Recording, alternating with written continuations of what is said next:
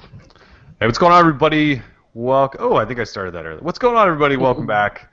Droid Life Show, episode 46 tonight, and I'd call this our first official show of 2014. We did a little CES recap last week, but this is first official show. New year, all sorts of hopefully fun things to come. And yeah, so I'm Kellen, your host. With me, Tim, Ron, Eric. Everybody say hi real quick.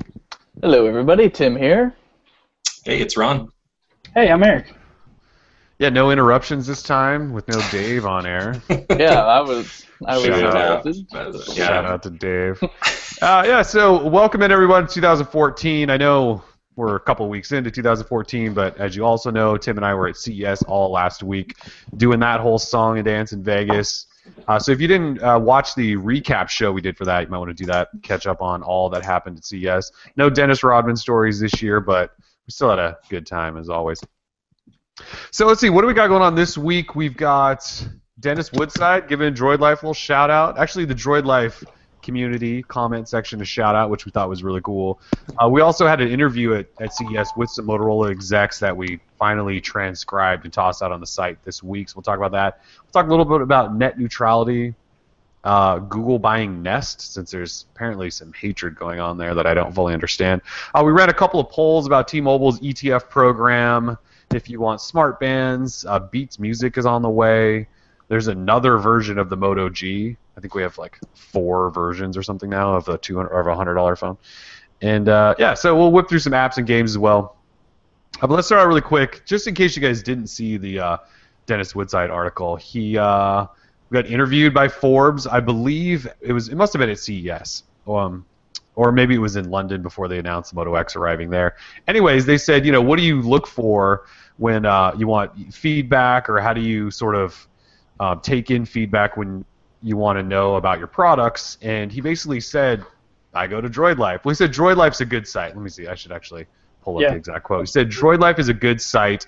The comments there, people can be brutal and they can be complimentary. So that's kind of cool. Yeah. Well, people can be, and not that that's a bad thing or I have a problem with it, but people are honest. Let's just say people are honest. People are brutally honest, which can be brutal at times. I mean, some people are rude. Let's be honest with that. Too. Yeah, let's not beat around the bush. People are mean. Not every day, the vast majority, but like there are rude commenters that exist on every website. Oh yeah, of course. And you take the bad with the good. There's a lot of great, passionate, very knowledgeable Android users in our comment base, and I love it. And that's how I got started. I love the comment section on Droid Life, so I'll always back up those guys, and they'll always be my BFFs. So that's it. Yeah, look, we talk about how we have the greatest Android community around. I stick by that. Look, Motorola CEO is calling out our site because all of you guys hang out in the comments all day long and chat about tech and be brutally honest, and you're complimentary, and you have fun down there, and that's cool.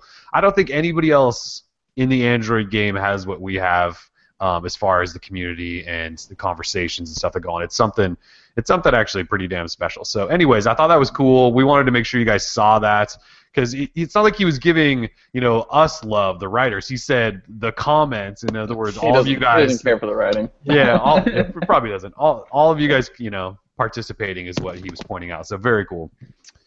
Also, then, yeah, we had an interview with Motorola at CES. I was with Steve Horowitz and Bill Moss. Steve Horowitz used to work on the Android team, now works for Motorola, and Bill Moss is one of their corporate communications guys. But anyways, I ran through a whole bunch of stuff. I finally transcribed the thing. I haven't transcribed a 20-minute interview in a long time, and holy, does that take a long, long time. But anyways, if you guys didn't check out, what's that, Eric? Professional transcribers. Seriously, I was looking at software. I was gonna buy software just to transcribe or something. Yeah, I was gonna try to find something, and finally I just said screw it and did it. But so I talked to them about a bunch of things. Like I asked them, it was interesting actually. The first question I asked was, what was your favorite moment from 2013 for your company? And they didn't really have an answer. I think I totally threw them off. So Steve Harwood just started talking about, they've got some momentum going, and they've got new products, but there wasn't a specific moment. And later on in the interview, Bill Moss came back and goes, I just want to come back to that moment, because they actually had to think about it for a second. But they talked about KitKat upgrade coming out super early, and they sort of talked about details and how they did that. they also talked about Moto G just releasing that and how surprised they were at the reaction.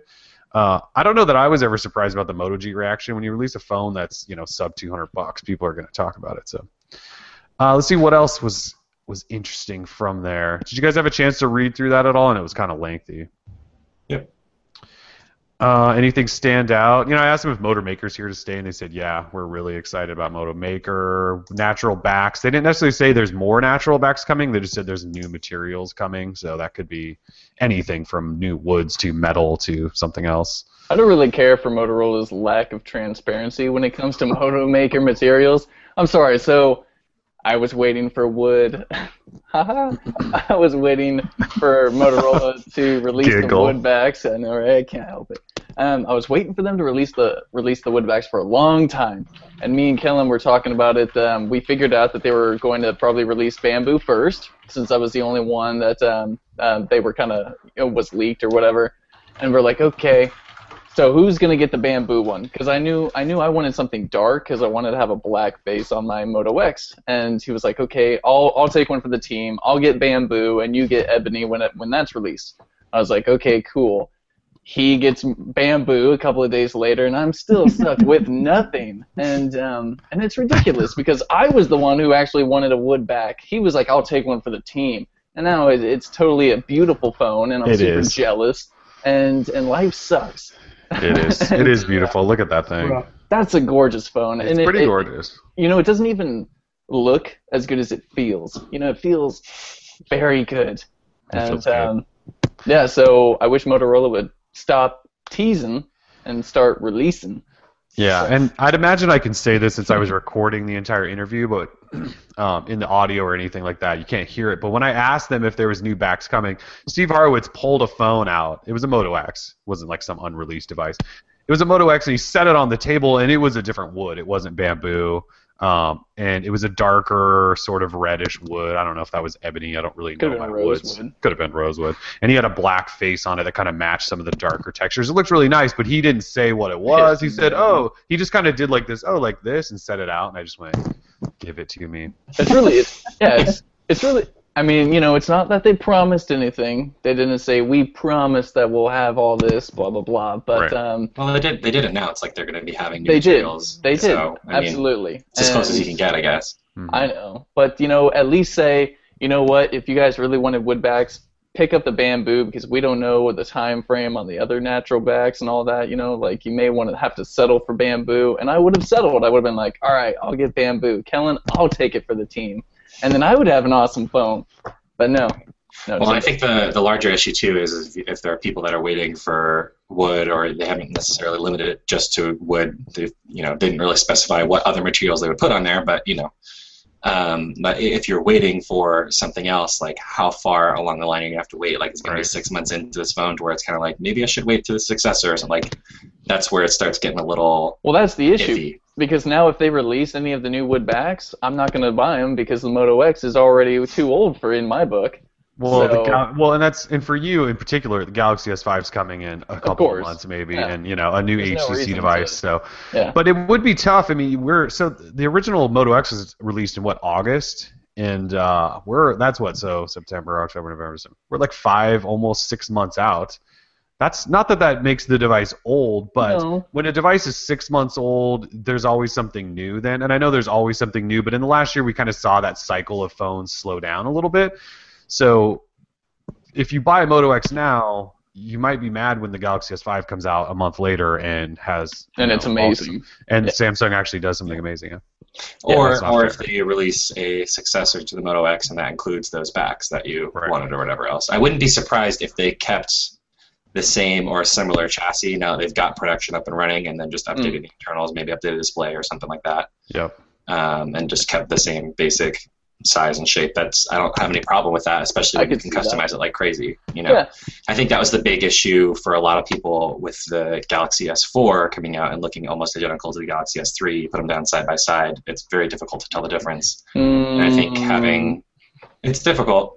No. I think having there's an extra sensor on front, like that's.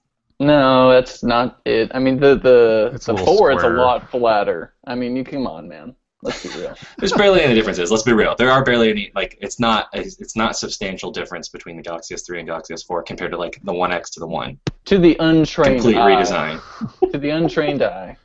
To anyone's someone- eye, like there are not a lot of differences. If you think that's a big difference, then you should be applauding Apple for the iPhone 5S, which I am not. You're kidding. No. Come on, you're trolling me. No, it's about the same amount of changes, really. I would agree with both of you. There's not a lot of changes, but Kellen, if how's you that? know what you're looking at, you can see there's a lot of difference. Yeah, I mean, it's certainly on the back you can see a little bit more, but it's subtle. It's subtle differences. But I don't even remember my own bloody point now. Basically, like, if you were a Galaxy S3 owner and you wanted to like maybe bump up to the Galaxy S4, there aren't a lot of aesthetic changes, and I think that's when and we talked about this like with our favorite phone or product for the last official show, and that was one of the things I mentioned is just like being able to customize Moto X makes it so that like if it was in the same or similar chassis, like I think that would still make it attractive to people because they can customize it to their own, so it will look different. It'll be their own.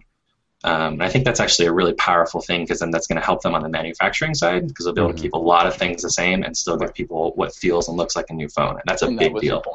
Yep. Yeah, for 2014 Moto X, they could give me the same exact phone, just probably up the display a little bit and put a better camera in there, and probably they'd obviously put a new processor along with their X8 thing. It'd be fine. If it was the same size, I'd be perfectly happy again. And even the same display, the display's not bad.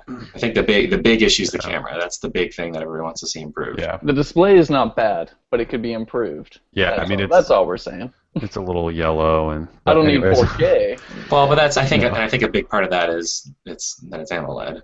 So maybe if they do some of the stuff that Samsung's doing, I didn't hear nearly as many people complaining about the S4. The S4 AMOLED is crazy different than any other AMOLED. Yeah, the whites are white and it's not yellowish. Yeah, it's like its own AMOLED. It's different. That's awesome. Yeah. But speaking of that stuff, like that, what they would upgrade or things like that, during my little interview, they kind of stopped it and turned questions to me so I walked into this interview, right, and I'm like, I'm gonna record. I was like, is it cool if I record this? And they said yes, and so I had my notes on my Nexus 5, and then I was recording on a G2 because I was carrying a G2 around for the extra battery life during CES, and so they said, what would it take for us to get you to carry our product around? And so I had to say, like, I actually normally do. I'm just using this G2 in place of it because I need the extra battery life. But anyways, they said, what would you do? They said it's basically you have control. What do we need to improve on? What could we do to be better to get our product in your pocket? All that. And I basically said, just give us a really good camera because that's kind of what was terrible about your phone when you initially released it. But I'm curious, like, what you guys would think if Motorola asked you, what would you improve? Or to get their phone in your pocket, what would you say to them? Everyone's muted, by the way. They're all chatting it up. What would I want to see in an X2? No, what would you improve about? Would you change to make that your main phone? Yeah. Oh, the Moto X? Could be the Moto X, or I guess it could be a new Moto X or something. What would they have to do to get their phone to be your daily phone, basically? Gotta have a better camera. Step 1. Step 2, better camera. Then profit. Because everything about that phone, I think the Moto X is the perfect experience. I've said it time and time again. Can't say it enough. Love the Moto X. Camera, useless. And I'm on Instagram way too much to have a phone that can't do Instagram well.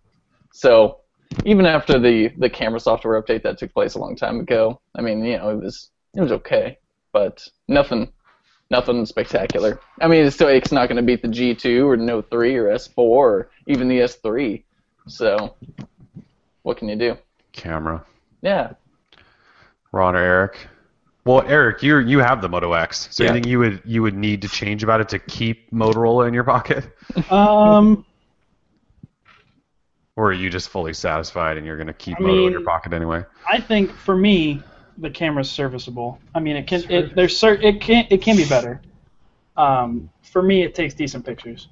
The only things that I could think of that I would like to see in a Moto X2 are maybe a slight spec bump, but I mean, even that, all the stuff that I could ask for, the Moto X does pretty well as it is right now.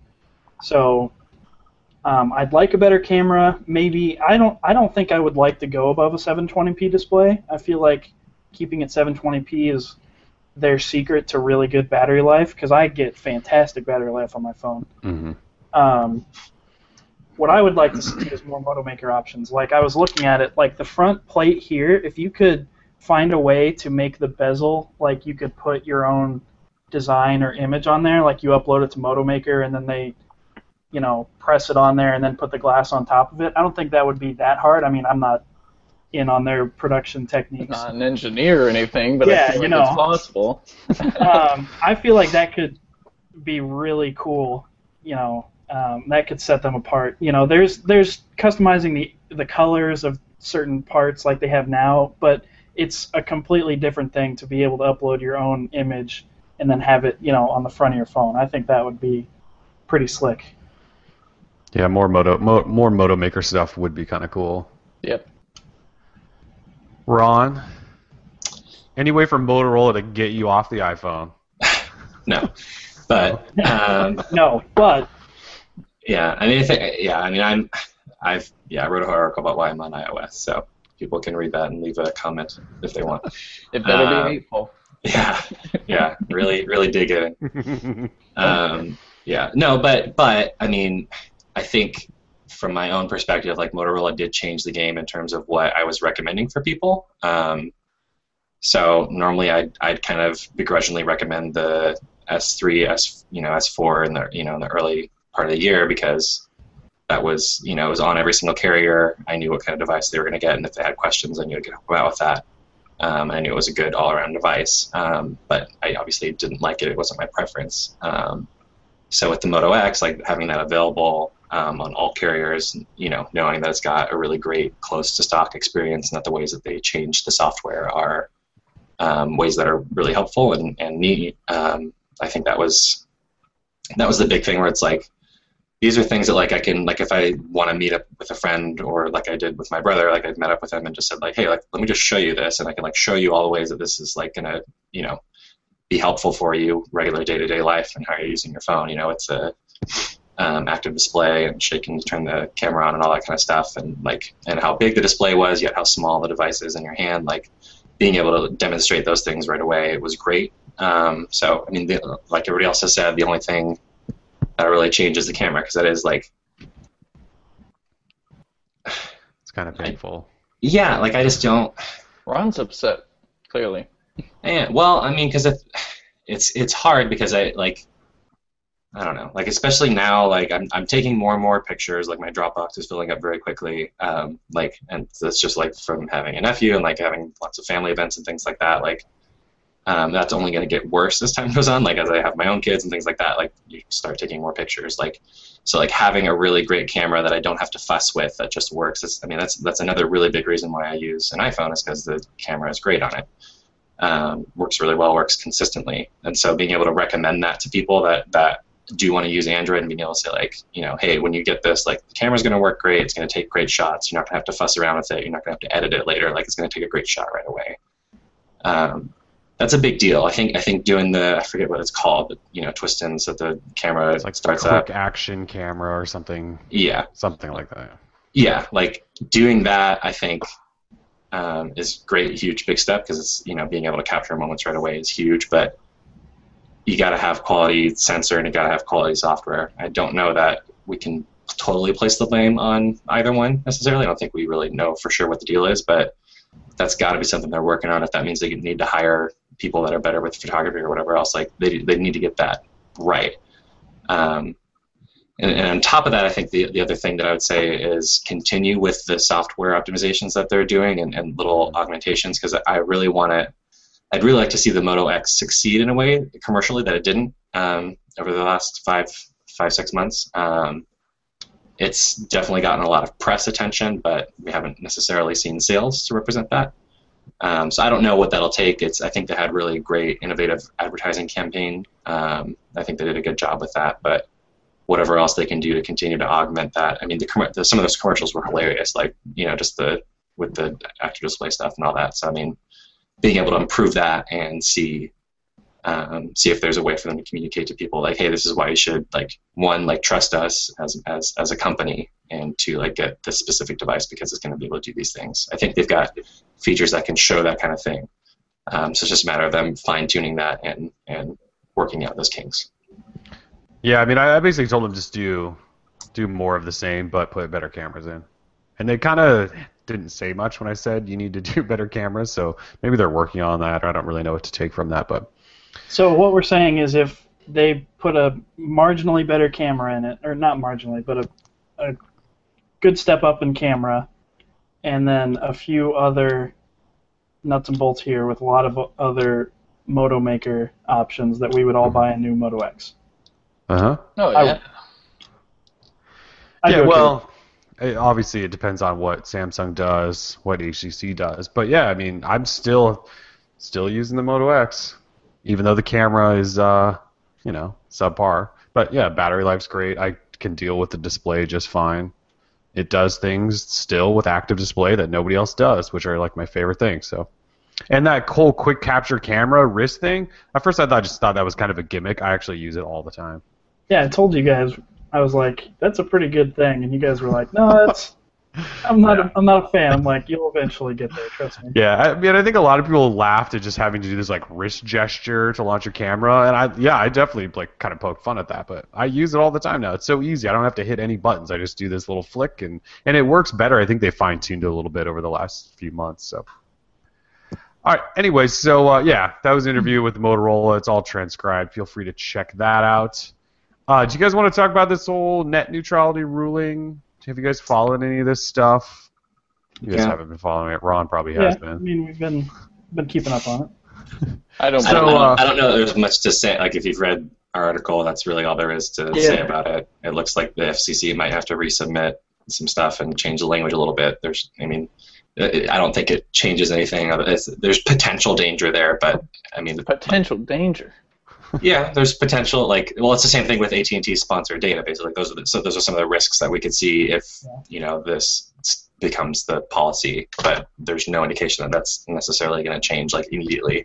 I don't know if it was Verge level crisis like they were writing. They were kind of freaking out, which is fine. Because it was Nilay, and Nilay used to be a lawyer, so he's going to be a lot more. He's going to hit on that stuff a lot, a lot more heavily. Yeah. So basically. Verizon, so the FCC wants the internet to remain open and not let anyone control what you're viewing, when you're viewing, how fast you're viewing, all of that stuff. And Verizon says, no, we built this big-ass network. We should be able to do kind of whatever we want with it. And so in an appeals court, Verizon essentially won this last time, and FCC is going to have to rethink the way they go after it. And Verizon, AT&T, Comcast, I think Time Warner, all these companies came out and said, even though Verizon essentially won this appeals today anyway, or yesterday, we're going to remain open and we're committed to an open internet and yada yada yada. I mean, look, if this thing ends up being the FCC has no power to control any of that, I don't think it's going to be an open internet. I just don't. These companies want to make money, and they put billions and billions of dollars into these networks, and if they can make money off of the way you experience the internet, they're going to do it. Look what they did with tiered data. Look what they've done with every single thing we've essentially experienced in TV or wireless. So, well, I think it's about time we let them start making a return on their investment. So I'm all for it. I'm going to sign a White House petition. Stop the FCC. Petition. Back. Yeah. So that's going down. There's obviously the FCC can appeal again, and like Ron said, they can go back and sort of rethink their approach to it. I believe they could reclassify some things or categorize some stuff. I forget what the actual terminology was, but that was the Verge's report. And go read the Verge's report. It's huge and giant, but very informative. Pretty good job on it. Yeah, but basically it comes down to the way the FCC submitted things. I forget the actual terminology now, but the way that they worded it was what made the judge rule in Verizon's favor. Right. So the end has not arrived. There's plenty of time still for this all to work itself out, and but you should be aware of it, and we will continue to follow it. When big things happen and things like that, like if you need to sign a petition or something. I'll let you know. Don't worry. Tim will let you know on the petition front there. Yeah. So let's talk about Google buying Nest. This came across the wire out of nowhere yesterday. So Google is going to buy Nest, who makes home thermostats and now smoke detectors, which I have in my house, and I love Nest. $3.2 billion they are going to pay for them, and I think it's cool. I thought most people would think it's a pretty cool deal because, well, But obviously, apparently not. yeah. So Google and Nest both said we're going to be separate. Nest kind of played the we're like Motorola card, I think, a little bit. We're separate, and we're still going to do cool things, but now we have Google backing us, so we can push out to new markets and do all these cool things and all that stuff, right? And then this backlash came through, and people are returning their Nest now because Google's going to put Google Plus on their Nest and steal all their data, because Nest has been super protective about, well, I don't think they even store user information, do they, or something like that. But everyone thinks now because Google is all about the data, that's going to change, and your thermostat's going to spy on you and serve ads and stuff like that. And I guess we don't know, but I think people are overreacting a little bit. It's just my personal opinion. I can't remember whose link I followed, but he had gathered a bunch of tweets from around the internet of people who literally said they were going to rip them out of their walls. Right. I'd love to see that. And I saw people saying Apple should have bought them, not Google. Yeah. Yeah. Well, I did. I think it was Recode, which is the replacement for All Things Digital. All Things D. Yeah. Yeah. I think I saw in their report that Apple wasn't even in the bidding. Right. So Yeah, there were other people potentially looking to buy them, but Apple's not there. And there have been people asking if Apple's going to stop selling Nest in Apple stores. There's right. no reason to stop doing that. They can keep making money by doing that. So I don't think that really bothers them that Google owns them. No. They may not restock them if there's some sort of a future update with some sort of Google integration. I could possibly see that, but yeah, I think it's cool for Nest because it gives them more power, gives them more money, more whatever they want, and they can keep making cool products. Oh, and it gives Google access to Tony Fadell. I mean, so in case people may not know this, but Tony Fadell was a major player for getting the original iPod out. So a lot of the design for, I think, the first 7 generations, and I think he also helped with the iPhone as well. So he must have been there from 01 to 07, maybe a little bit later, before he retired and then came back because he was trying to figure out how to do thermostats in his house, and they were all terrible, so he decided to make them better. So kind of similar to John Rubinstein, actually, who was also Apple and then Palm and then HP and now retired again. But I think that's another big thing, like seeing somebody that has that kind of history and experience with making products, and especially since Google has been trying to get into the home a little bit more. Mm-hmm. And that's where some of those concerns are coming from, which I get. Like, Google isn't necessarily known for respecting people's privacy, and so I can understand like having something that's as invasive as determining when you're home, when you're not home. Like, there are potential issues there. And I think Tony Fadell said in one of the interviews that they're somewhere in between Motorola and YouTube. So YouTube is basically like all Google now, and Motorola is allegedly separate. There's a firewall between the companies, whatever that means. So somewhere in between there certainly wouldn't, I don't think, alleviate any fears of people that are worried about Google, like knowing when they're home, when they're not home. Like, there are potential risks there if you don't trust Google. And I think the more interesting thing about this, and I'm pretty sure it was John Gruber that wrote about this, but just how, my buddy Gruber. I love John. I really do. I read his site every day. But I think there are some, like how like 5 years ago, Google buying them would have been like really exciting for a lot of people. They would have been really excited about Google because Google was a company that everybody was excited about. They make great products, everything else like that. They weren't known as being a company that has potential privacy issues. And now that's changed. That's changed over the last like 2 years, where it started to kind of change how people think about Google, how people talk about Google. Just that there's some risks there with how much data they have and how they're using that data, especially I really think the tide changed with Google now, when that really showed what they could do with all the data that people have, when people started realizing, like when I use Gmail and when I use Google Search, they get a ton of data out of me, plus all the ads that they serve all over the place. Like, there's a ton of data that they get, and I think that's when that started to kind of shift. I don't know that everybody's super comfortable with that idea. There a lot of, obviously, most people are still using their products. I don't think there's a large exodus, but that's when that started to change. And I think there is at least some cause for concern to say, okay, well, what Fidel said, that they're not going to change their terms of service or anything else like that, but at least immediately. But like, right. Obviously, things can change, yeah. Things can change, and being able to have some sort of control over, okay, well, what does this mean, at least in the future, for future products? I doubt they'll do anything with the current Nest, but for future products, what is this going to mean for having, it was originally the Android at Home initiative, and whatever they decide to call that in the future. Obviously, nothing's really happened with that, but, what does it mean for Google to be in your home? What kind of information they're going to have access to? And are there privacy risks? Because that, even if it's not from Google, like if you get hacked, what kind of access will people have to you and information about you? Like, there's all sorts of major things when you start putting that information somewhere in the internet. Yeah, not to completely change subject, but is the privacy worry because there's talking heads on the internet that make a big deal out of it?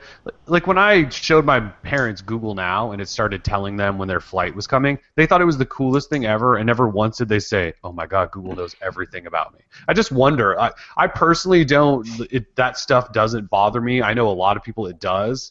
And if Google somehow works its way into Nest and my Google Now is now controlled by Nest because it knows when I leave the home and turns my Nest off or something like that, that's awesome.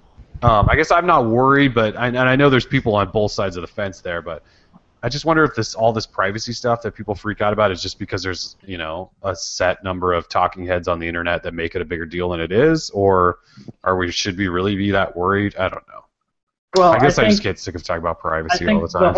I think Google had the unfortunate timing to have that, like Ron said, Google Now, kind of line up with them getting slapped on the wrist for their Wi-Fi scanning, and then all of that NSA stuff that's been coming out over the past year, I think has really just kind of NSA stuff, this latest Google Plus thing. Yeah. And it's not. I don't think a lot of the fears come from, oh crap, what does it mean if Google has my data? Just like, what does it mean if the NSA has my data? Because it's a giant corporation or government agency, and so like it's hard to pinpoint. Like, well, does that matter if like a certain human has it? Like, we haven't really had to deal with what that means, what the repercussions are for that.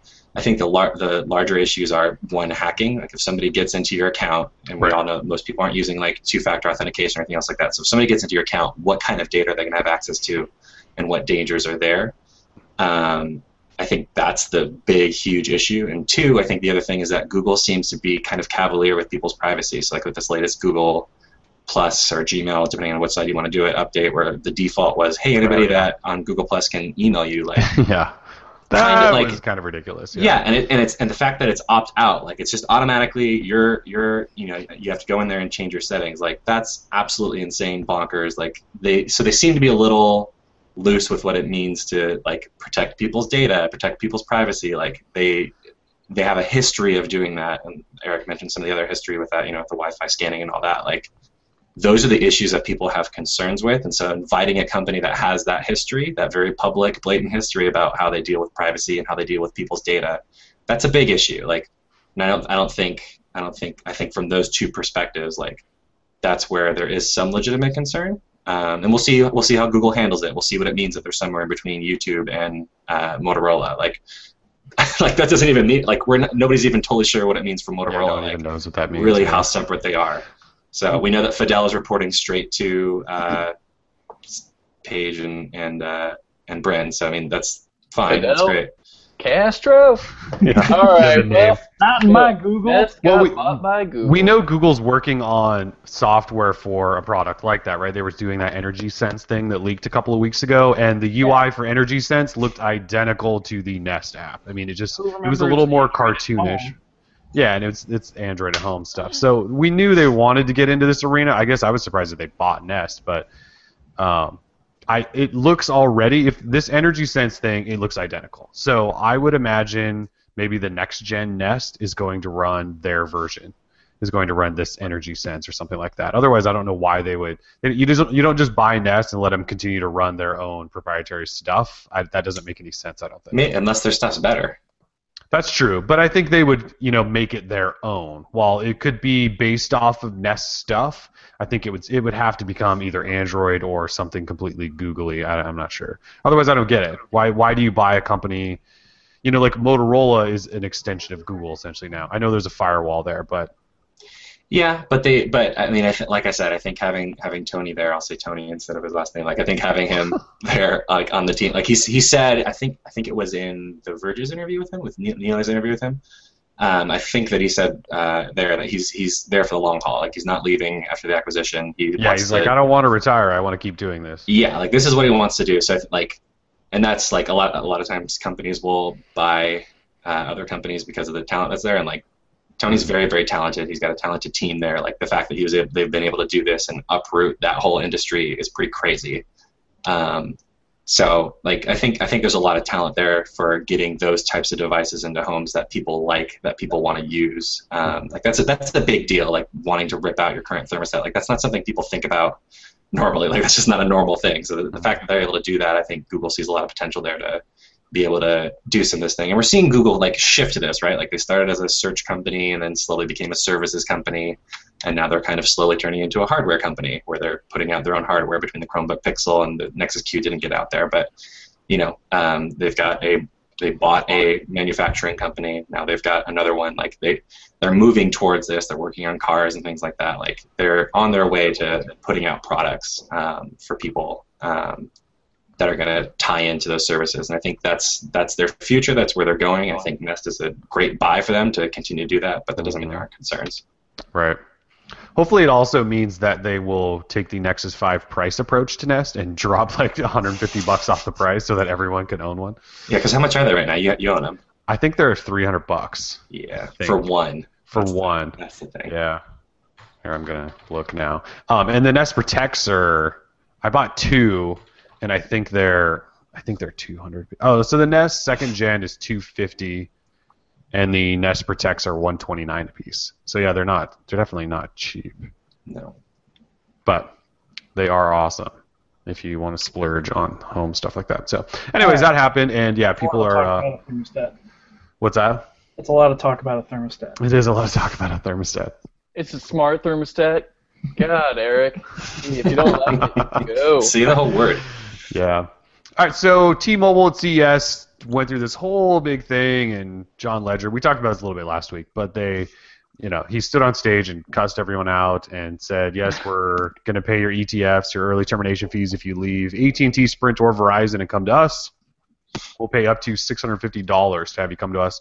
$300 of that would be trading in your phone, and the other $350 could be $350 per line, depending on how much your early termination fees were. So we ran a poll. We said, are you going to take them up on their offer and jump to T-Mobile? And let me look at the most current results. 53% said nope. 27% said yes, I'm switching, and 20% had already switched before that. So, yeah, pretty split. Let's see. Eric, you're with Verizon. Tim, yeah. I don't know what you're doing these days, Tim. Ron, you're with Verizon. Just sort of roaming. Any thought about taking them up on their offer? I know we've talked about their coverage a little bit. Ron, I think you said their coverage sucks around you, or is it okay? It's actually pretty good around me. It's not bad around you? Okay. Yeah. But anybody think about taking them up on that offer? Paying ETFs, trade in phone? I'm all about the prepaid now, so I don't do those contract prepaid things. Game. Yeah, they don't have contracts, man.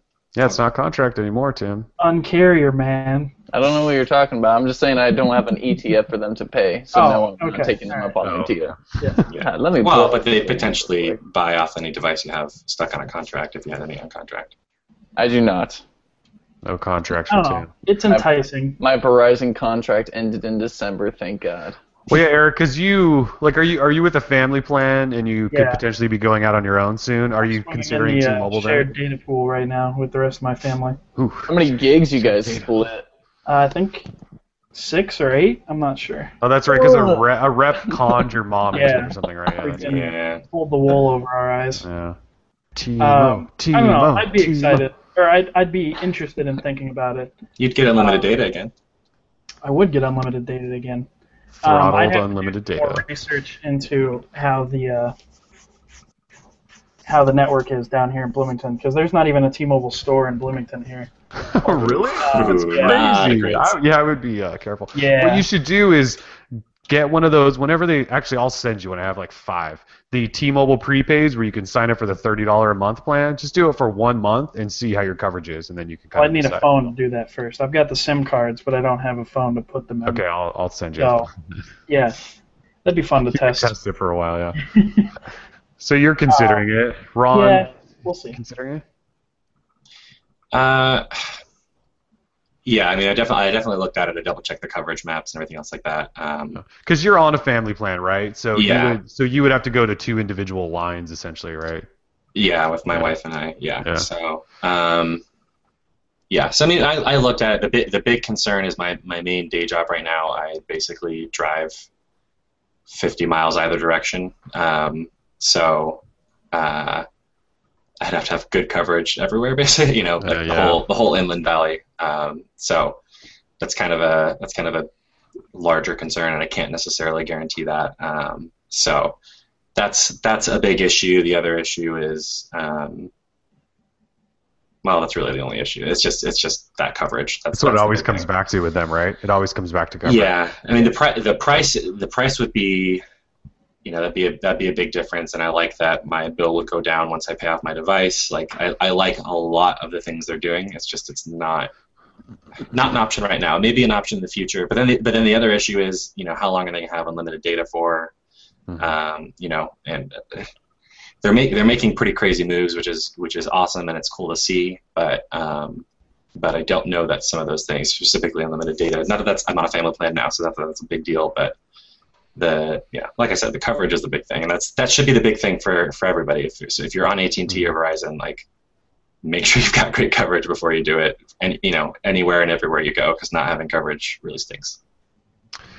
Yeah, I mean, I spent a good majority of 2013 on either AT&T prepaid or T-Mobile prepaid, and definitely ran into some coverage issues. And so when I bought the Bamboo Moto X, because I didn't have a Verizon Moto X, so I figured I would do that. And so now I've been back on Verizon for, I don't know, whenever this thing came out, a month ago, for a month, maybe a month and a half. And it's been really nice. Verizon's coverage is better than everyone's. I mean, it just is. Their data speeds aren't necessarily the fastest, but I'm also not running speed tests every day and downloading stuff. So that stuff's, but the coverage is always there. And I couldn't necessarily say that ever with AT&T, T-Mobile. I always ran into a spot here and there where I just didn't have coverage. So. Yeah, and I gotta say that's been my, you know, I drive all over Southern California. That's been my experience too. I very, very rarely do not have coverage. If I do, it's for some weird, crazy, you know, reason. So, and the other thing too is, like, not only do they have coverage in your area, but how good is it, you know? And so if you go look on their coverage maps, like, that's one thing, but it's really difficult to, like, actually test out, like, if that's legitimate, because you might have, like, great, you know, 4G coverage, but that doesn't mean that you've got, you know, great speeds going up and down. So those are, but if you can afford to do, I mean, if you can afford to do prepaid or whatever and just try it out, like, they've really removed a lot of the barriers to at least try them out. Right. Especially if you're on AT&T. AT&T said they'd buy people over from T-Mobile. So, like, especially if you're on AT&T, you could switch over for a couple months and then switch back, and you'd be fine. Yeah, and Ledger mentioned that in his press thing when he was on stage. He said, AT&T made this easy for us. He said, they're going to pay for you to come back, so you might as well come over and try us out. Yeah, pretty funny stuff. Yeah, I mean, when they announced Uncarrier 1.0, when they were getting rid of contracts, I think was 1.0. The thing I wrote up then was, this is awesome what you're doing, T-Mobile, but unless your network improves, no one's going to care. Yep. And when we ask people if they're interested in switching to T-Mo, in the comments, that's what they always say is, no, the coverage is terrible. The coverage is terrible. I can't do it because the coverage. So I hope that's Uncarrier 5.0 is somehow we built 10,000 new towers in rural areas or something. Yeah. I don't know. And they're continuing to work on their network, which is great. They are.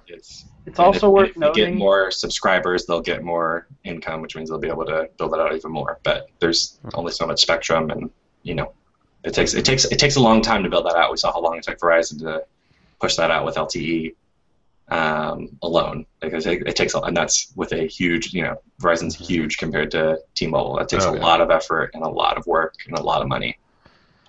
Yeah. T-Mobile's doing cool things, though. Their network is pretty damn advanced. You know, they've had HD voice for quite a while, and AT&T just announced that they are getting it. Yeah, so they've had that for a long time, which I don't think a lot of people talk about or know.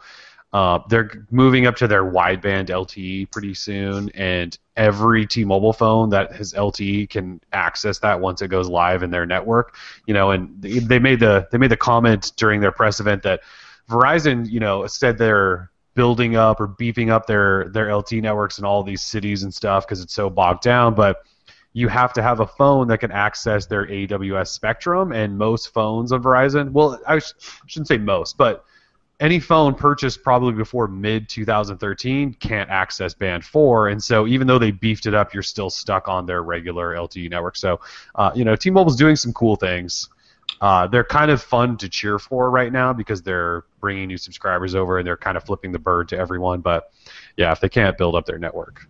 Yeah, and we should probably say, because we've been mentioning a lot of caveats, but like if you do have good coverage with T-Mobile, like you'll probably save money going with them. So if you want to be on a major carrier and like T-Mobile has good coverage in your area and the speeds are good, like do it. Like get off of show at least for the minimum of making a point and showing these other carriers that hey, this is something that people want. We want phones. They've got a great phone selection. Even if you want to buy not through them, almost every phone works on them with all the bands and everything else like that. So if you buy it unlocked, even if it's just to make a point and say hey, this is where we want the phone market to go in the future. If you can do it, go do it. Yeah, it's been interesting to watch. It's also worth noting, I was trolling around. Go for it. Sorry, Eric. You there? Oh, okay. Yeah. Okay. I was looking around Twitter yesterday, and it said T-Mobile responded to somebody and said that it can take up to 8 weeks to get your ETF termination check from T-Mobile. So don't expect that money right up. They will give you instant credit up front for your trade-in, though, I think, is what they're doing. So they're at least doing that. But yeah, the ETF thing, that makes sense. That stuff's got to take a while to process, but yeah, good stuff. And it's been interesting to watch AT&T react to them, dumbly react to them. Just don't. When a troll is trolling you, the last thing you do is react. You just don't, because it makes it. It's just fuel. And so AT&T needs to stop playing their game and trying to beat them to the punch with ETF things and all that stuff. And Verizon, I can't remember what Verizon and Sprint said during CES. Somebody interviewed them and they said something, and it was John Ledger just laughed. But anyways, let's see. We ran another poll, asked about if anyone's interested in smart bands. I think, Eric, you wear a Fitbit, right? Yes. And I still have this terrible Nike hint of a review coming down the road here in the next couple days. Yeah, review for that. Ron, Tim, do you guys want smart bands? Tim, you've worn a Nike Fuel Band in the past, but do any of these... Oh, yeah, you love that Razer Naboo thing. So you are interested, Yeah, I'm pretty interested. I like because it takes the good parts of a smart watch, like the notifications from texts and calls and all that, and just puts it in a more, a cheaper package. Or at least we're hoping cheaper. Developer units going for $50. I mean, I'm guessing the retail will be about 100, 150 tops. And it's a nice little band. And, it's kind of like a fuel band in looks. It's just very minimal, not very look at me, and like a Galaxy Gear is or something like that, And, Razer Naboo, that's what I'm waiting for. And I like the idea, if they're cheaper, that means you can expect higher adoption rates, at least hopefully from consumers. So if your friends, if someone, your friends have it, you can do cool hand gesture stuff, and there's a lot of built-in little things, hopefully that you'll be able to get to experience when other people buy it, and just really looking forward to that. So hopefully it all goes off without a hitch. Ron, have you dabbled in the wristband, fitness band, any of that stuff? Are you interested in it now that you're seeing all these new ones coming out? No, yeah, the only thing I was remotely interested in was Pebble's announcement, and I thought it was kind of disappointing. So same Pebble, just metal. Well, it's the one thing that they did, which I think was great, was make it glass front instead of plastic, because mine is scratched to hell. Yeah, I think everyone's is. Yeah. Yeah, so that's the one big thing that they did address. I don't think that the face looks better. I don't like having the Pebble logo beneath that. That's what I said. I was what the hell are they doing? Yeah, Tim did say that at CES. He goes, what's with the giant Pebble logo on the front? You gotta get their brand out there, man. I guess so. Come on, yeah, I guess, but I don't think it looks good. I thought the I don't know what you call this, the wrist. What do you call the band? I guess. Band. Yeah. I thought The those wings? looked Those would be fine. wings. Yeah, I thought those looked fine, but I mean, the big thing that I really wanted was, I wanted, like I said, glass. Basically, the same design would have been fine if they would have done glass. Maybe a little bit better battery life. Mine isn't great, and I'd love to have a higher resolution screen because some of especially if you have like a second hand going along on like an analog watch face, it doesn't look great. No, it doesn't. So double the resolution, and it's like you're paying $250 for basically the same thing with a glass watch face, and you have to have that stupid logo underneath there. So I don't think it's worth it. Yeah, we did order a black one, so we'll take a look at it. See if real quick though, since we're on the topic of wristbands, I want to give a little hint about the review before it goes to the next day. Exclusive. Are you going to show off your burned, melted? No, yeah. wrist? See, I don't have any problems. I'm pretty sure that people are just allergic to something in the band and didn't know up until they started wearing it, and now it's all Fitbit's fault. Yeah. Anyway, I was going to talk about Bluetooth 4.0 being absolutely fantastic. Mm-hmm. I've installed the Fitbit app on my Moto X, and you can either have it to where you can sync every time you turn the app on with your wristband, or you can have it just do updates in the background. And I turned that on, and I haven't had battery problems with my phone or my wristband since I got the thing, which I think is like insane. I used to hate having Bluetooth on for anything because it would just destroy the battery, and to see that it, I don't have to charge this thing for like 4 days at a time, that just blows my mind. So really excited with how Bluetooth 4.0 is going so far. I'm with you on that. I just leave Bluetooth on all the time now because when I get in my car, it pairs, and then I was wearing a Pebble for a while, so it was pairing with that. So yeah, Bluetooth LE 4.0 is great. Yeah. I was going to say, what's battery life like on that Fitbit? You said 4 days or so. Well, I mean, I really haven't gotten to the extent of it yet. I've had a couple issues, and they have kind of petered out where I'm not exactly sure what happens, but either the Fitbit app on my phone or the Fitbit itself something messes up and they start not being able to communicate. And when that happens, the battery will die within like 8 hours. Okay. But if that doesn't happen, I haven't gotten even below halfway battery since I have it, and I've had it since Christmas. So, yeah, I'm interested to see your review because Fitbit's one of those things I've been considering, but I haven't pulled the trigger on. So far, I'm very impressed with it. Yeah, I will say that sort of what Tim said with notifications on a smart band and things like that, I think at this point I'm almost leaning towards I'd rather have a smart band than a smart watch because then I can wear my regular watch and then I can have a smart band that does fitness and stuff on the side but also will show me notifications and not take up because I just don't like any of the smart watches right now. No one's really created the ultimate smartwatch yet, so smart band, if you can do one for $100 or under $100, and it'll show me the things I want, like notifications or incoming calls or whatever, that stuff, that simple stuff, that could be kind of fun. So. Well, I think the Fitbit's in a good spot between the smartwatch and the smart band. I think, or the Force at least. If you go with the Flex, which is like their, kind of smaller version, I feel like that's more towards the smart band. But the screen on this is actually pretty useful. So you just have to it's kind of annoying to hit the button to, scroll through everything. But I like it a lot. What's useful about it? About the screen? You said it's useful. Yeah. I mean, I'm not one of the people that gets mad having to press the button once to check what time it is. Mm-hmm. I really like the Moto Active with that little wrist shake that they had. Oh, yeah. And Pebble does that too, the little wrist thing. Yeah. Galaxy Gear. I don't mind, tilting my wrist and then hitting the button once to look at the time. And keep track of your steps, your calories, all that stuff in real time. Does it show notifications on there? I thought for some reason that one did. Okay. It's going to do that with iOS. That's not a smart band then. With iOS, damn it. Yeah. Well, no, that's more. I mean, the Fitbit's more of a fitness band, not necessarily a smart band. Yeah. Unless you're on iOS. Yeah, apparently, unless you're on iOS. Well, everything's smart on iOS. I mean, I like the screen for how it's used now, but I wouldn't want to read like a notification on there. But what if it just gives you a little kind of a ding that said, "Hey, you have an email or you have an incoming call." Just like a little.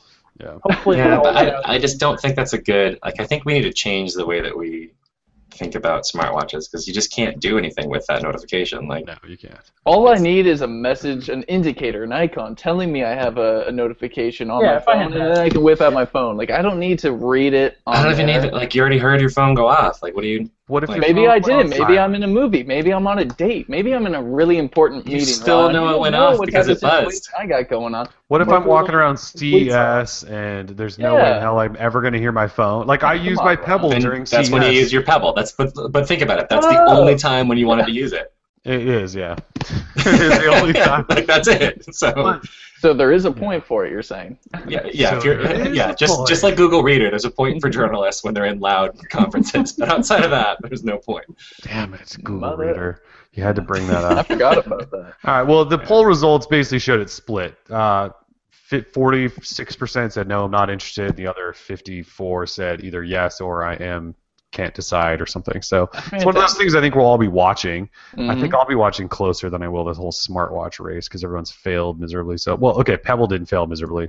Price is going to have a huge thing in it. I think. Yeah. I think a lot of people were saying that Razer Naboo. I'm telling you, if that thing comes in at the right price, blockbuster. Did you tell everyone to sign up as a developer to get it for $50 or Heck whatever? yeah, I did. Everyone's good. a developer in my book. Everyone's I mean, a dev. The video that they put out, that thing did some crazy stuff. I highly, highly doubt that it'll be able to do everything. That would be called false promised advertising. Like, in that video. I don't think I I'm even sure- I'm watched sure the if video. you do Tim some just told me type how awesome it was, and I just said, "Sign me up, $50, developer Is this- edition." Yes. Oh, look, there is a video. I don't know, Yeah, that I whole think it is. handshake thing where it shares contacts when you Yeah, handshake somebody, it's fantastic. I highly doubt they have that set up already. That would, Is it okay that I'm watching the video it's while not we're on air? released yet. Yeah, You totally can't fine. buy it, Eric. Give I'm it just give it a saying. break. It's coming, baby. That Are you screen watching does it as not you look look? good. promises in that video. That's I'm great. really excited. Come on. I really don't like the Not color really. scheme though. I don't want Oh, neon green. Jesus, there could be Just give me other all colors black. Just make coming. it all See, black. that's why I told you guys to tell Razer to get me one because That I'm was all the about. one. I ain't got It's basically the same as having a Pebble, just it's got a smaller screen. Look at that. I'm all about the Optimized No, Razer sleep black alarm. screen. There's an not- optimized it's sleep not alarm. like a What? Pebble. This is riveting, by the way. You guys I'm should watching read- the video right now. Yeah, read it. Share Read it and interest. watch it off the air. Okay, fine. Don't get I it. think I only had. Don't get it. All right, so yeah, smart beds. Let's be better there. You guys want to? Do you guys want to I talk just want to hear about? Tim say that again. You suck, man. you You're guys the wanna talk about worst. beats? Why am I the worst? I'm sorry I don't like a good product. You only like Pebble, man. Like, I don't want to talk about it. And I don't Down even the like Pebble. I have Pebble. so many All problems right, with enough Pebble. on the smart bands. Done. No. I'm talking about smart watches. I'm watching the video again, so you guys were talking about something else. So look at this. Ron's thing. just trolling. Don't I'm get not it. trolling. God, I'm being deal. serious. I love You how don't it's know. almost like flexing. So every time he has to like turn it up because he has to look at the bottom of his wrist. He's like, What's up? new email. Oh, just checking my New notification. email. I'm just telling you, Ron. um, When it comes out and Verge rates its ecosystem 11 out of 10, you're gonna be like, "That's the greatest thing ever." No, I'm not. I Go don't care system with the Verge. score. I disagree with the Verge all the time. No, I'm just saying. I think it looks like. I think it's. Tim just wanted to take And a I dig like at the ecosystem score. Yeah, that's the only way I could. Yeah. I think it's something different, and I'm excited that people are just trying something new. You know, I don't need a watch that has a camera built in or a 1.63 inch, just full color display. Says the guy that was flying around Vegas in the cab, just going, "Look at this! This is so much fun!" I'm Snap, sorry snap, that snap, I'm sorry, snap. yeah. I'm sorry that it seemed like no one in Vegas had ever heard of a smartwatch, and they were all flocking to me like I was a This is god. true. This It's like, is yeah, it's rose gold, no big deal. What is that rose gold thing on your wrist? It's Yeah. so beautiful. I Tim just think, uses it to pick up chicks, man. Yeah, totally. I don't know. I think that is like what we saw. Was it Flesky who had the keyboard on the Galaxy Gear? Flexi. Swipe and Flexi. flexi. Yeah. Yeah, like that's like those are the big things. Like when you get a notification, you can't really do anything with it, and the only thing that we've really seen so far is either canned responses or this crazy little keyboard like on a tiny screen. Like that's like I think we need to change the way that we look at. Not that we need to delve into this more, but like I think we need to change the way that we think about what smartwatches can and should do. Like Right. treating them as a second screen where you can actually interact with things on your phone, I think is wrong. Like it shouldn't be used for that. Well, smartwatch should not just be a smaller phone. That's Right. not where it should be. Mhm. So, not to keep going this, but there's this Kickstarter that was well funded called Yeah, Omeet. dude. The O-Mate True Smart. Well, yeah, besides the Neptune. It's called the O-Mate True Smart, and I think I have one coming. It has a 3G radio in it, all kinds of just ridiculous things. And, I think they partnered with Nuance or something, but maybe they're just for drag and dictation. But, yeah, we don't need the smartwatch to be a mini phone because you can't do anything on that. I don't want to type on a smartwatch. I don't want to, swipe on a smartwatch, none of that stuff. So. All right, enough about smartwatch. Right. Okay, moving. Beats Music coming out January something, 24th maybe. Next. Anyone gonna leave whatever they're doing right now for Beats Music? No. Well, Helen, we were talking about this the other day, and I'm all about all access. I love it. I'm still paying for it. Great for the money, but I was talking to you, man. The user interface I don't like it. On Play Music, yeah. I like it. I mean, it looks okay, but then I saw the Beats thing come out, and then I'm like, wow, that's different. That's new. So I'm going to check it out just to see how it looks. But I probably won't stay. I do have the username Eric Reese pre-ordered on there, so I'm going to... Oh, yeah, I locked up Kellen for sure. That. Just locked it up. Locked it. I will also take it for a spin, but I just don't see switching over to it. It's not going to happen. Only if HTC buys back into it and has some type of control, I won't touch it. Just so they can sell it back 6 months later. Ron's the best. I like Google. Love a good troll. Yeah, I mean, I got the Google Play All Access. I'm still rocking the $7.99 from when it first opened. Yep. So, and wait, when does that expire? By the way, soon? We don't get that for life, do we? That's was it for life? Life. Okay. Yeah. It's during that time period, yeah. Okay, Yeah. I thought they would kill us on that eventually. Oh, heck no. And Then we go to Beats privacy Music. or something. When that happens is when we go to Beats Music. I'm going to iTunes Radio after that happens. While the app could use some improvements, there's a few bugs, as I would call them, in Google Play Music. Sometimes when you open up the app and there's music already playing, and it pops up like that front, I call it like a shield, because it's like you want to, I don't know why it does that. It's really frustrating. You have to tap on it and drag out, blah, blah, blah. Other than that, there's a great selection of music. Every Tuesday when new albums drop, they're always in there, and they're suggested for me. I'm like, oh, yes, I would love the Except new Rick Beyonce. Ross. No Beyonce. Well, I don't. Sorry, I didn't. If you have iTunes Match, you get all the Beyonce you want. That's right. And the Beatles. I hate not having the Beatles, but other than that, it's okay. I do like all There's access, one but... tiny little thing that bugs me about the app, and this is just going to be me. No, let's hear it. When I search for an artist, and I already have the artist in my library, and I have them downloaded, if I search the artist and I start playing it, it doesn't play the music that I have downloaded. It plays the one that they've found. Yeah. And it bugs me to no end for no reason, but since we were talking about little bugs that the app has, I just had to let you guys know. I think I could probably list a handful of them that bug me in there. I'm with you on that. It's a decent app. It needs some work though. Just navigating the thing is a giant pain in the rear. From jumping to the now playing to the current playlist to an actual playlist that you want to play to finding an artist or quickly finding a song, it's not really all that super weird. Yeah, it is. Yeah. So little catty want this.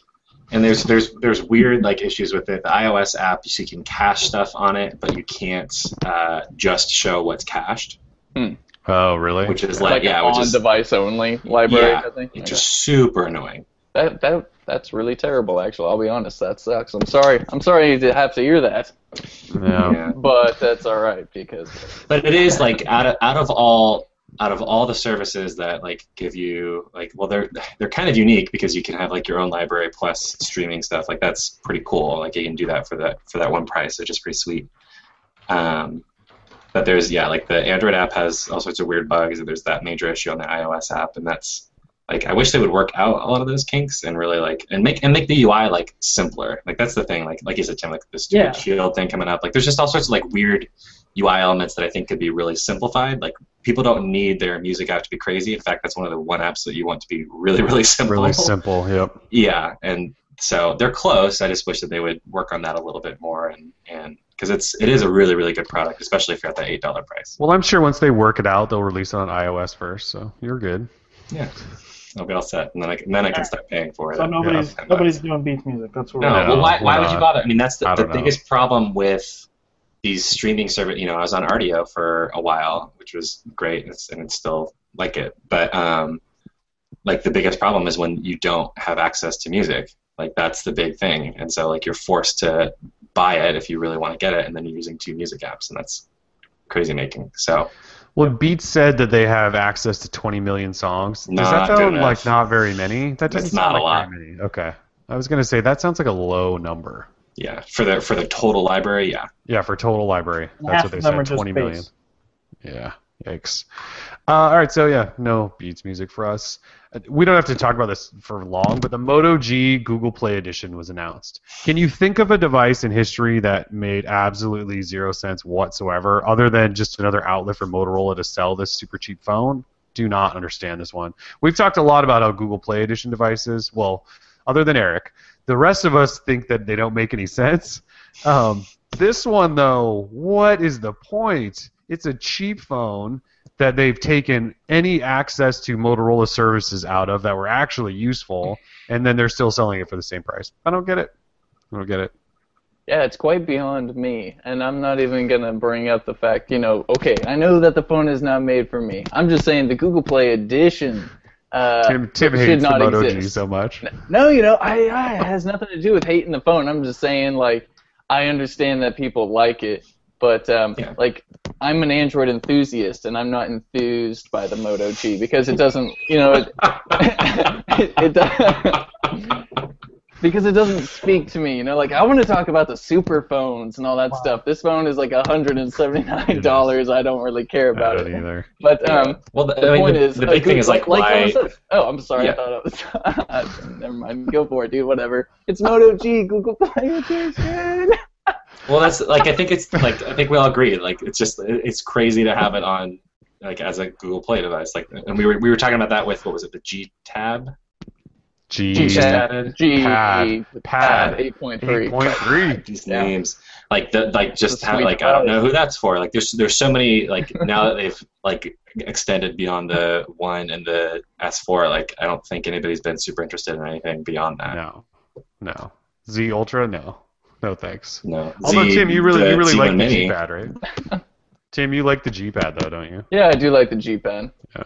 But yeah, so Moto G, same price, Google Play Edition, same price, $179 and $199, but it's pure stock Android, so yeah, it'll get updates fast, which Motorola is already doing anyway. So yeah, anyways, let's move out of there. We can also talk about this quickly, but HTC is not updating the One X and One X Plus past Android 4.2.2. The One X is not 2 years old yet, and the One X Plus is like 14 months old. You have got to be kidding me, HTC. I know you're struggling, and you had to fire probably all of your development team that updates things because you don't have any money. But really, 14 months and no more updates? That's terrible. This is why people hate HTC, by the way. I don't know if you guys ever go in our comments and read about an HTC device. This dates back to the Thunderbolt, to Incredibles, to even the DNA. People won't buy HTC stuff because they don't update phones, and this is just more proof that they don't. I know they've been really good with the One. That's one phone. What a mess. Hey, let's not get too crazy there. I think, and I'm posted this the other day, I think the One X is probably the most underrated Android phone of all time. That was a fantastic phone. Probably still my favorite Android phone to date. Which one? The One X? Whoa. Yeah, the One X. Too far. Man, Also, Tim, where you at? You're supposed to be talking about how, hey, who cares? It's an old phone. Doesn't deserve updates. No. I'm busy playing your part, man. What are you doing? Hey, let me give you a little behind-the-scenes Droid Life sneak peek. When I first wrote that piece, I was like, yeah, these phones are like, they are like too old. Yes. And I was like, people should expect it. HTC is like out of money, man. They have to focus on buy the new one. phones, people. Upgrade. It's been 14 months. What do you want? Yeah, and Kellen was like, you might want to rewrite that part, like just so you don't get too much hate. And I was like, what the hell is he talking about? These phones are like old. And Colin, how come you warned Tim about the hate he's gonna get? You don't give me any. Yeah. Because you asked for it. It's different.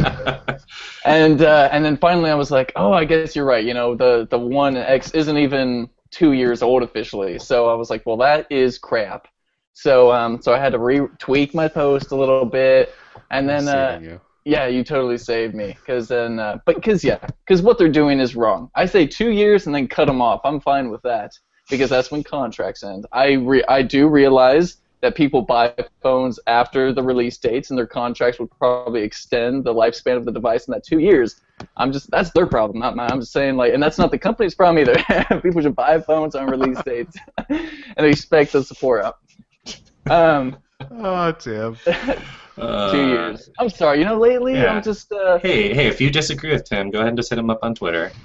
Tell him how much he's wrong. Yep. I'll give you my Twitter, my email. Like I do. Take my Snapchat. Send me hateful things. Tweets, my snaps. I'm gonna Snapchat you angrily. You never Snapchat me, so I don't have to worry about that.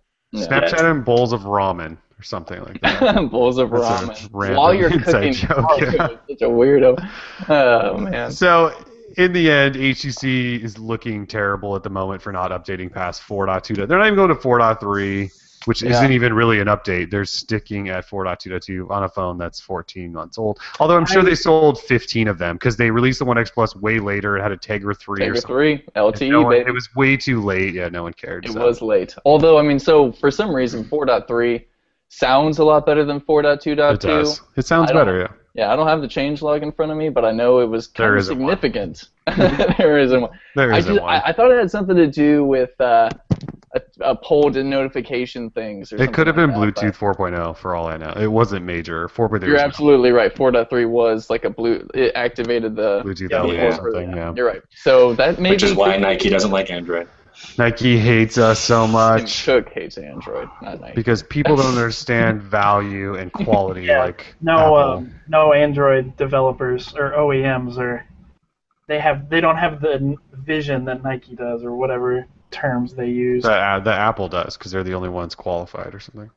I don't know. All this story did was remind me that I really want to own an HD or a One X just to keep. Because it's my favorite Android phone. To remember Android 4.22 in perpetuity. No, when I get it, I'm going to root it and I'm going to trick that thing out. So, guarantee.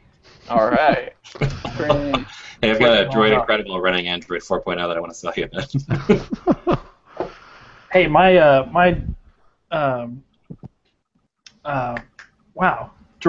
original Droid was running like 4.1 up. Yeah, but it wasn't responsive. Mine's responsive. It was non-responsive. It was fairly responsive. I remember the video. It was not responsive. Mine is beautiful. My toaster was more responsive than that phone. Like, come on, that's ridiculous. Come on, my guys. Pre-2 sitting in here is more responsive. Pre-2. All right, do you guys want to talk apps real quick? Yeah, we can talk some apps. Wrap it up. Yeah, Tim, what do you got? What am I rocking today? Oh man, I just found this, by the way. I don't know if you guys know what this phone is. Oh my god! Yeah, it's that's a smartphone right there. That's no. What is that thing called? Dude, beats the hell out of me. I found it at Goodwill like Neo for Geo or who makes it? Nokia. It's the Nokia. Look at that. Nokia. No, that wasn't the N-Gage. That was the phone version. Yeah, no, I think that was the N-Gage. I don't know, but man, boy, is it a piece. Anyway, sorry, I have two things to talk about. First is Lumos. It's a new icon pack that's coming out from our buddy Dave Cover. It's going to be launched later this month. I don't have an exact time frame. I can tell you, I don't think. The 24th, I think he said. I thought he said the 24th. Were we supposed to say that, or was that like a maybe? I think his thing only said January, but sure. Oh, it's coming out. Hey, January, coming out. Sorry, Dave. Sue me. So yeah, he said publicly January 24th. Oh, good. All right, See you then. So then, publicly in the private beta. No, shared publicly doesn't mean in private beta. That's what Google says in the chat. There you go. All right, cool. So Lumos, it's really good. I mean, it's kind of hard to display. It's got rounded corners. It kind of reminds me of Nox because it has this has that 3D effect, although it kind of gives it shadow kind of going on too. And yeah, hello to whoever you're talking to, Kellen. But for some reason, it's not even focusing on me. or at least not on my screen. Anyway, so Lumos, be on the lookout January 24th. The game I want to talk about is Colossatron. I know it's been out on Google Play for a little bit, but I've been really busy and holidays and CES. I didn't really have time to mess with it. I finally downloaded it from Google Play, and it was great. It's like a snake monster from outer space that just pretty much goes around like Godzilla and blows up stuff. And you combine power cells to create powerful tanks and shields, and there's power-ups. And it's from Half Brick Studios, and they did Jetpack Joyride. And I don't know if you know that game. It's very super addictive. Great little graphics, good music, and so yeah, you can expect the same from Colossatron. Did you say you're a giant robotic worm or something? Yeah, you're a snake. You're a serpentine character. I feel like there's another evil worm Colossatron game that we talk about. There's Mega Worm. Is that just it? Mega Worm? Maybe that's what I'm thinking of. Then they just came out with a sequel recently or something? Mega Worm versus Santa. Yes, Mega Worm versus Santa. Okay. Yeah. So, Colossatron, I can't spell it, but I'll link you. Who would win in a battle? Colossatron or Mega Worm? Oh, Colossatron. Okay. He has rockets and stuff. He has rockets and stuff. Mega Worm can't go into outer space. Mega Worm just he zooms around in the dirt. And if you're listening to the audio, all three of you, you spell it Colossatron. Colossatron. And yeah, it's good. Free? So, nope. You know what? I believe Colossatron is 99 cents through the Google Play App Store for Android devices. Yeah, and Lumos, that thing will probably be $1.99, maybe 99 cents on like a sale or something for the day of. I don't know. But I love Lumos. You know, I'm fortunate enough to be running it on my device right now. Has great wallpapers, although I wish there was more. You know, I love a lot of variety, so I want more wallpapers. And other than that, Colossatron and Lumos. Thanks. Eric, what do you got? So, I wrote about this app last week, but I've still been using it like crazy. I've been all over the DayZ standalone that got released, and this app is fantastic. So, gives me a map, shows me where I am, tells me where to find stuff, tells me how to keep my guy alive. Great app, and it's free. There's a pro version. You unlock a few extra bits of information if you pay the $1.99, and so far the guy's been updating it with tons of information. So, if you play DayZ, I would highly suggest it. It's called DayZ Central Standalone. You have to get the standalone. There's also one for the mod, the Arma 2 mod. So, yeah, make sure you're getting the right one. Sweet. I have no apps, I don't think. I don't think I've downloaded anything new recently. For shame. I know, I feel bad. I feel like we should talk about apps all the time, but I feel like there's also not that many great apps out there. We also have a guy for that. No. Yeah, we kind of do sometimes. Anything else you guys want to talk about? It's already 7:20. Nope. All right, sweet. Well, sorry, I was muted and all my windows went away to the hot corners. I despise hot corners. I love hot corners. Turn them off. Two screens freaking you out. I don't want to turn them off because sometimes I need them. Sometimes they just kind of get in the way. Sometimes I know. I'm sorry. Just do a gesture instead. Like what? I don't think I could live without hot corners. I want to talk about. Oh, you know what? No, I'll talk about this next week. Never mind. So it's just an app. It's nothing important. Cliffhanger. Yeah, sorry. Exclusive. Come back next week. All right. Yeah, I don't have anything else then. So, in the books. Yeah, first show of the year. Good stuff. We will, I believe, see you next week. Oh, yeah. Oh, yeah, next week. So, anyways, thanks for tuning in. Droid Live Show episode 46. Thanks again. See you next week. Peace. Peace. Peace.